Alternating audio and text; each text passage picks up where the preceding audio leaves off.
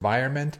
Plus, it gives a better view when someone's watching. It's not a super close up of your face. It's your face plus a little bit of your background.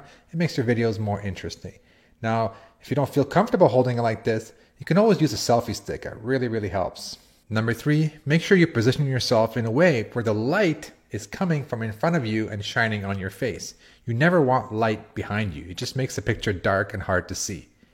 Tip number 4, whenever possible, if you're close enough to the camera, use a microphone or simply use the headset that came with your phone. It really makes a significant difference in the audio, and the better the audio, the more people will pay attention to your video.